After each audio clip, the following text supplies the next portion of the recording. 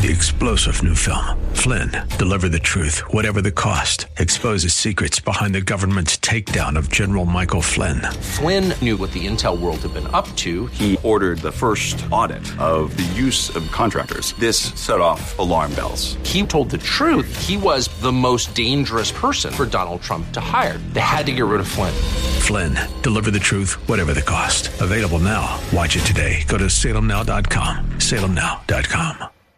After the mess up, after the disaster, the Holy Spirit of God described David as a man after God's heart. What does God want from you? He wants your heart. And no matter what you've done, no matter who you are, you've not gone too far.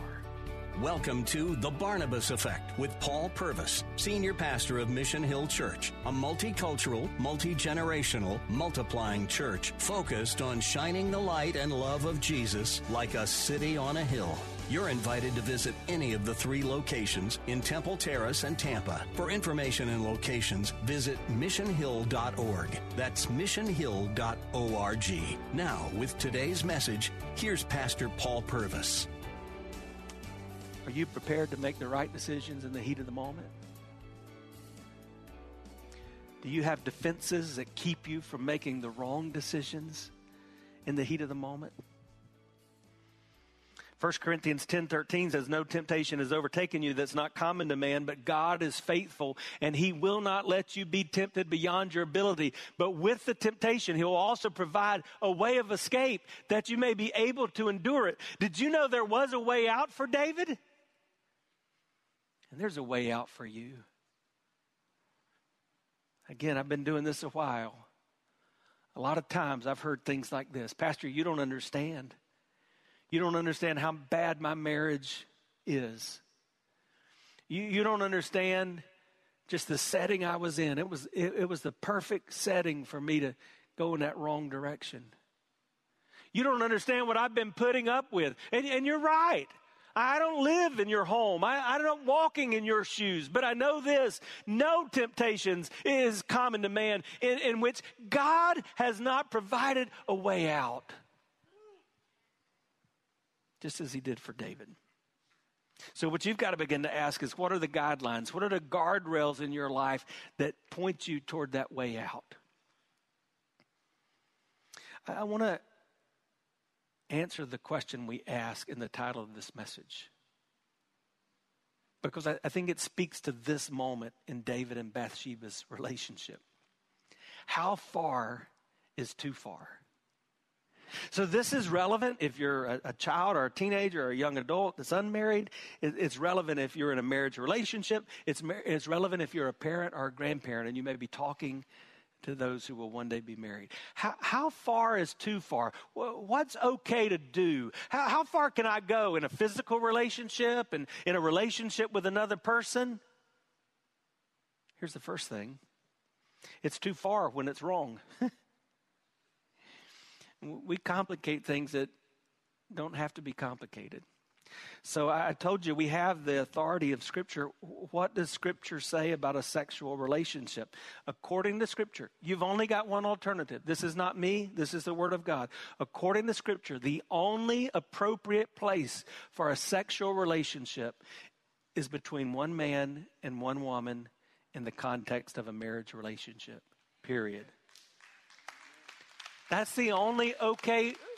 That's not me pointing out one group or one person that says, well, what about my feelings? Or I feel like I was born to think this way. No. Either I base my life on the authority of Scripture and let that be the guidelines and the guardrails, or I don't.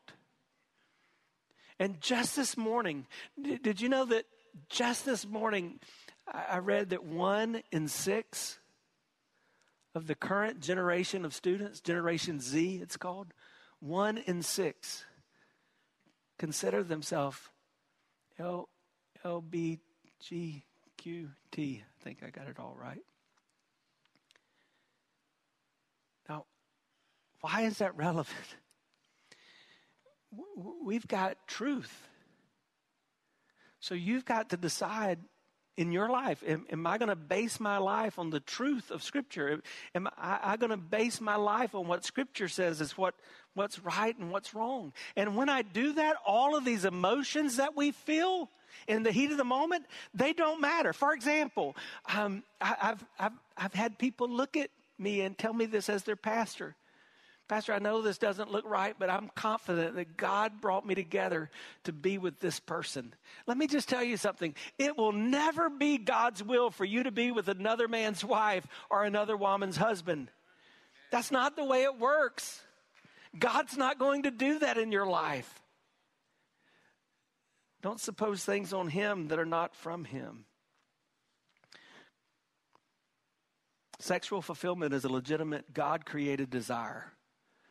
But that desire has to be met and fed in a legitimate way. David was without excuse. It was too far. Let me give you a second thing. How do I know when it's too far? It's too far when it's unwanted.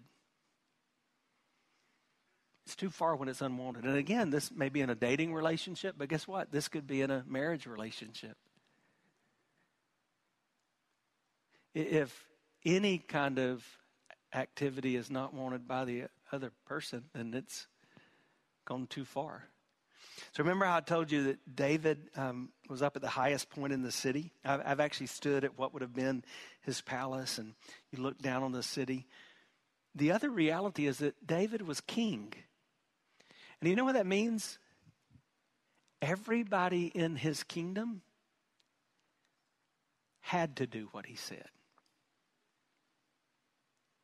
I remember hearing about this and thinking about Bathsheba out taking a bath in the public and maybe even reading that and thinking, well, man, how could any man withstand that temptation? She's out there on the roof taking a bath. When you read the story, this wasn't a sexual time for her. This is a time of cleansing. And probably not an enjoyable time of cleansing for her. And yet in that moment, the king commanded that she come to him. It's an abuse of power, abuse of authority. It was unwanted.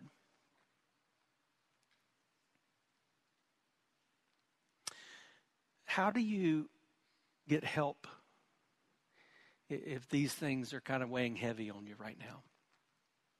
Let me just give you a couple of practical ways before I move on. Number one, you need boundaries in your life. You keep from going too far in the heat of the moment by having boundaries outside of that moment.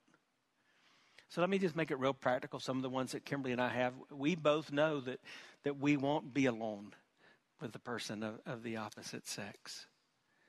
We both know that anything in our digital footprint is available for the others to see. And that means our text, our emails, our calls. We're on Facebook together.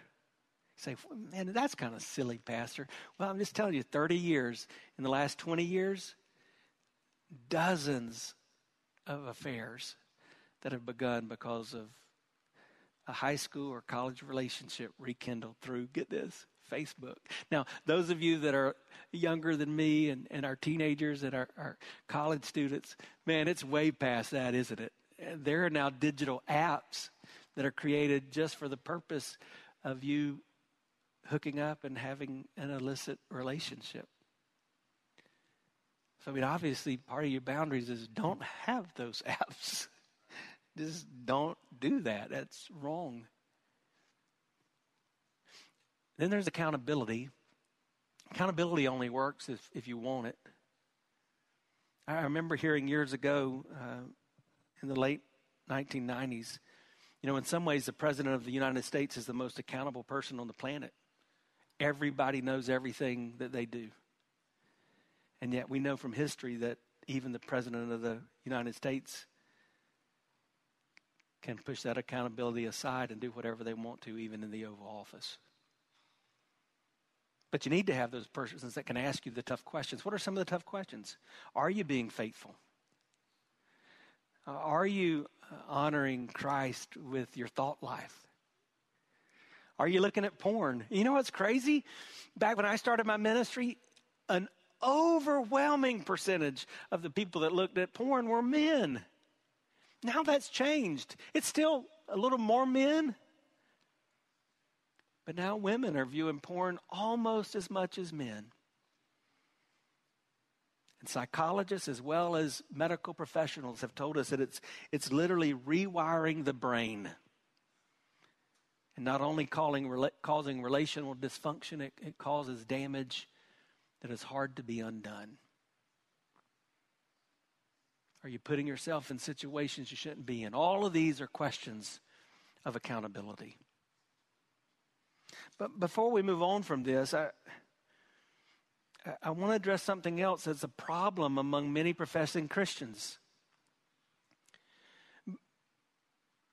I grew up in church, as I've mentioned, and man, I think often because of that, we're taught so much about purity that sometimes a sexual relationship is looked at as it's something that's hush-hush and can never be dealt with.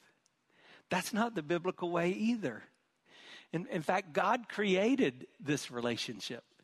That's why I think it's interesting that the second son of David and Bathsheba, Solomon, he wrote more about sex than anyone else in the Bible. Isn't that interesting? Listen to what he says in Proverbs 5. Drink water from your own cistern, flowing water from your own well. Should your springs be scattered abroad, streams of water in the streets, let them be for yourself alone, not for strangers with you. Let your fountain be blessed. Rejoice in the wife of your youth, a lovely deer, a graceful doe. Let her breasts fill you at all times with delight. Be intoxicated always in her love. Now that's poetic, but it's pretty straightforward. Sexual pleasure is part of God's purpose. But sexual pleasure has a right place. It's that marriage relationship. But sexual pleasure is something that it's okay to be passionate about. Be intoxicated with her love. Hi, I'm Paul Purvis, the lead pastor of Mission Hill Church, right here in Tampa Bay. Thanks for taking the time to listen to today's The Barnabas Effect. It's a ministry intended to encourage, equip, and empower you. You may not know this, but this ministry is made possible because of the generosity of listeners like you. We are able to be on the air because listeners like you are gracious and give to this ministry. Would you consider making a gift today? It would be our honor to send you a gift, a resource, as a result of your gift of any size. And you can make that gift by going to missionhill.org and clicking on the banner that says The Barnabas Effect. That will direct you to a simple way that you can give right there online. Thanks again for listening to The Barnabas Effect today. And now we continue with our message. So we've been heavy for a few minutes, so I want to lighten it up just a moment and do something I've done in the past, but give you just some practical application.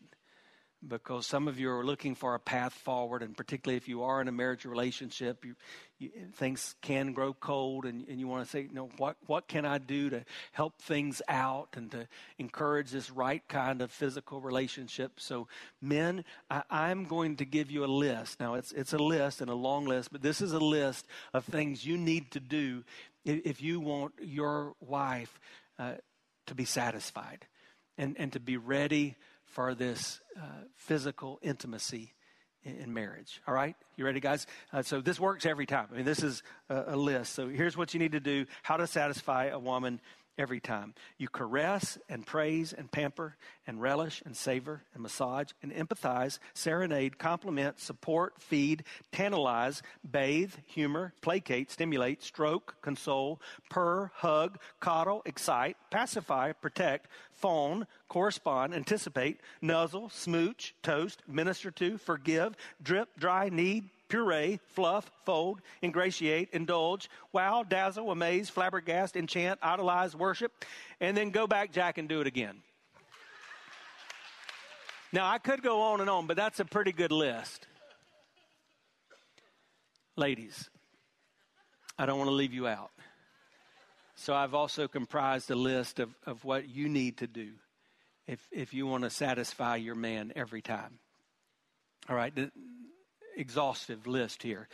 You do this, he's going to be ready for that physical intimacy every time. Okay, here we go. Show up naked. That's it. That's it. That's all you got to do. I wanted to take you a little bit on this emotional roller coaster because I want you to understand this is a problem.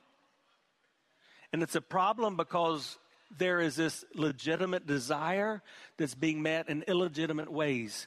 The solution is that this legitimate desire is met in the legitimate way that God designed. Back to David and Bathsheba. So you had the danger, then you had disaster. Disaster took place when David tried to cover up his sin. And it's also interesting to me that it's Solomon who wrote these words, Proverbs 28:13. Whoever conceals his transgressions will not prosper, but he who confesses and forsakes them will obtain mercy. And I would just say, man, if we've gone through this first portion of the message and the danger lights are flashing, or maybe it's beyond danger, it's turned from yellow to red, and you've done some things that are dishonoring to God or are not right in your marriage relationship, the time to stop is now. Stop covering that up. Because here's what I know. What we cover will one day be uncovered. But what we uncover can be covered by His grace. Amen? That's who God is. I read these words of Jesus yesterday. Nothing is covered that will not be revealed, or hidden that will not be known. Therefore, whatever you've said in the dark shall be heard in the light, and what you've whispered in private rooms shall be proclaimed on the housetops. So stop covering up. And that brings me to this last word. You have danger, then you had disaster. And, some of you are in the danger zone. Some of you are in the disaster area right now. Where I want to get you is to devotion. Because an amazing thing happened as a result of God's grace. The Bible teaches us that about a year had gone by. And God sent His prophet, the man of God, to King David, a man named Nathan. And Nathan looks at David and he proposes this story. And the story is about a rich man in the kingdom that takes advantage of a poor man in the kingdom. And the rich man who had all these sheep and all these cattle and anything he wanted, how he went and he found the one little lamb that the poor man had and he stole it. And Nathan, the man of God, looked at David and he said, "What do you think we should do to that rich man?" And David says, "You go get him right now.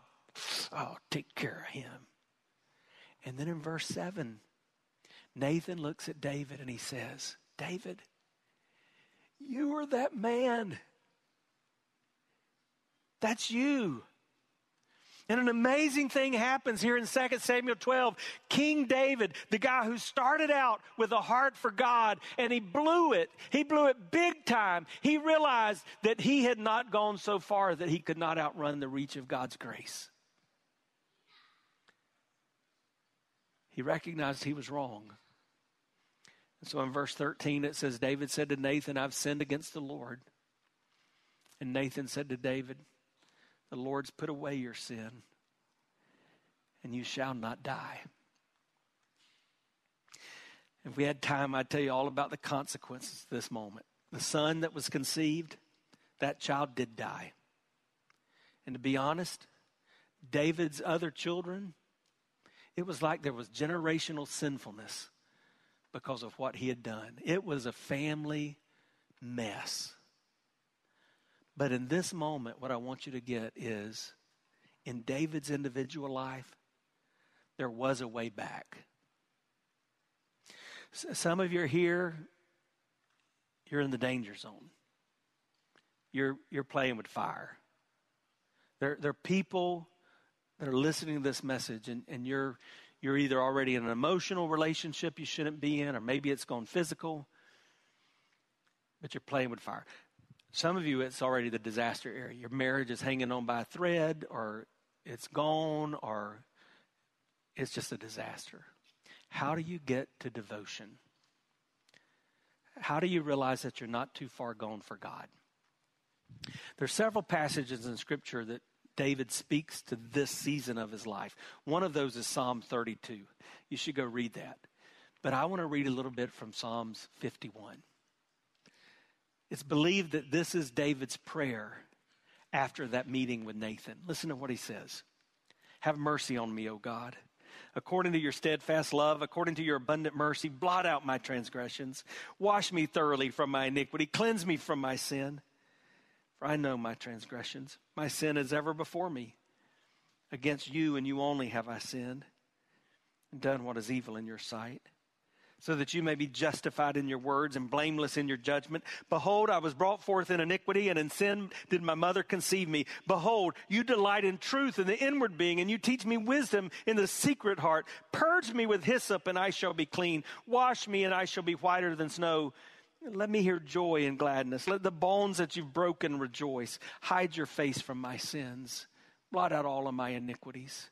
Create in me a clean heart, O God, and renew a right spirit within me.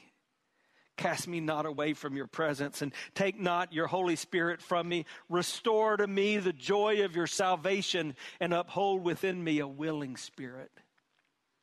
And some of you, you've let that danger zone lead you to disaster, and now there's all kind of problems. You got depression, you're discouraged, you're probably physically ill, all these things that are coming into your life because of this. How do you turn back? David gives us a guideline. He gives us an outline. First, you got to confront the problem. You got to realize it. And for some of you, you look in every relationship in your life is a nightmare. And if that's the case, that might be a clue that you're the problem.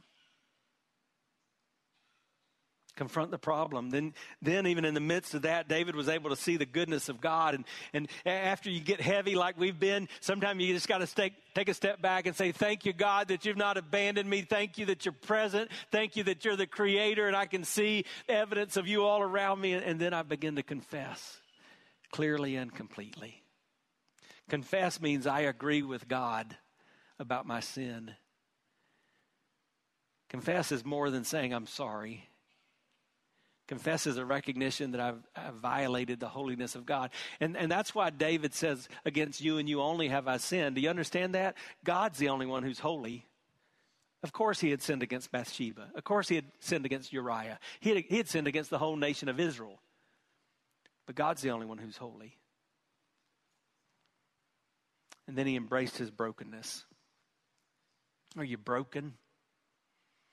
Are you remorseful over your sin? Man, we've raised 5 children, and it's not unusual we have a discussion about something that's been done wrong. You know, for example, my little princess, she does something wrong, and I see her lips begin to quiver and tears begin to come down her eyes. And she'll go, I'm sorry. And sometimes I'll say, no, you're not. She'll say, what do you mean? And I'll say, you're sorry you got caught. But I don't believe you understand that what you did was wrong. So this week we had that conversation. I kind of disciplined her over something. Her chin began to quiver. Tears began to come down her eyes. And she said, I'm sorry, Dad. I said, no, you're not. She said, yes, I am. I'm not just upset that I got caught. I realized what I did was wrong. Are you broken? When you get to that place, then you can seek God's presence. Oh, God, don't let your presence run from me. Just give me more of you, God. See, if you're not broken, then you're just going to hide from God. You're going to be like Adam and Eve in the garden, covering up with fig leaves. But when you're broken, you say, God, I need you now more than ever. And then you can cry out, restore the joy of my salvation. Just rest in the restoration of God. That's what I want for you today. That's what I'm going to ask you to come and commit your life to in the next few minutes. But before I do that, let me just make it real practical before I pray with you. See, there's application of this in our interpersonal relationships too. There's some words you need to learn to say that will help you get through these seasons of brokenness. You ready for them? I'm going to say them first. I'm sorry. I was wrong. Please forgive me. Not I'm sorry, but you know. I'm sorry. I was wrong. You've been listening to The Barnabas Effect with Pastor Paul Purvis. The Barnabas Effect is here to provide listeners like you with biblical truth and spiritual encouragement. But it can't be done without your financial support. Go to missionhill.org and click on the Give tab. Your financial support helps us reach those seeking truth about God and themselves. Thank you for giving at missionhill.org. And join us weekdays at 9 a.m. for The Barnabas Effect with Pastor Paul Purvis on Faith Talk AM 570 and 910.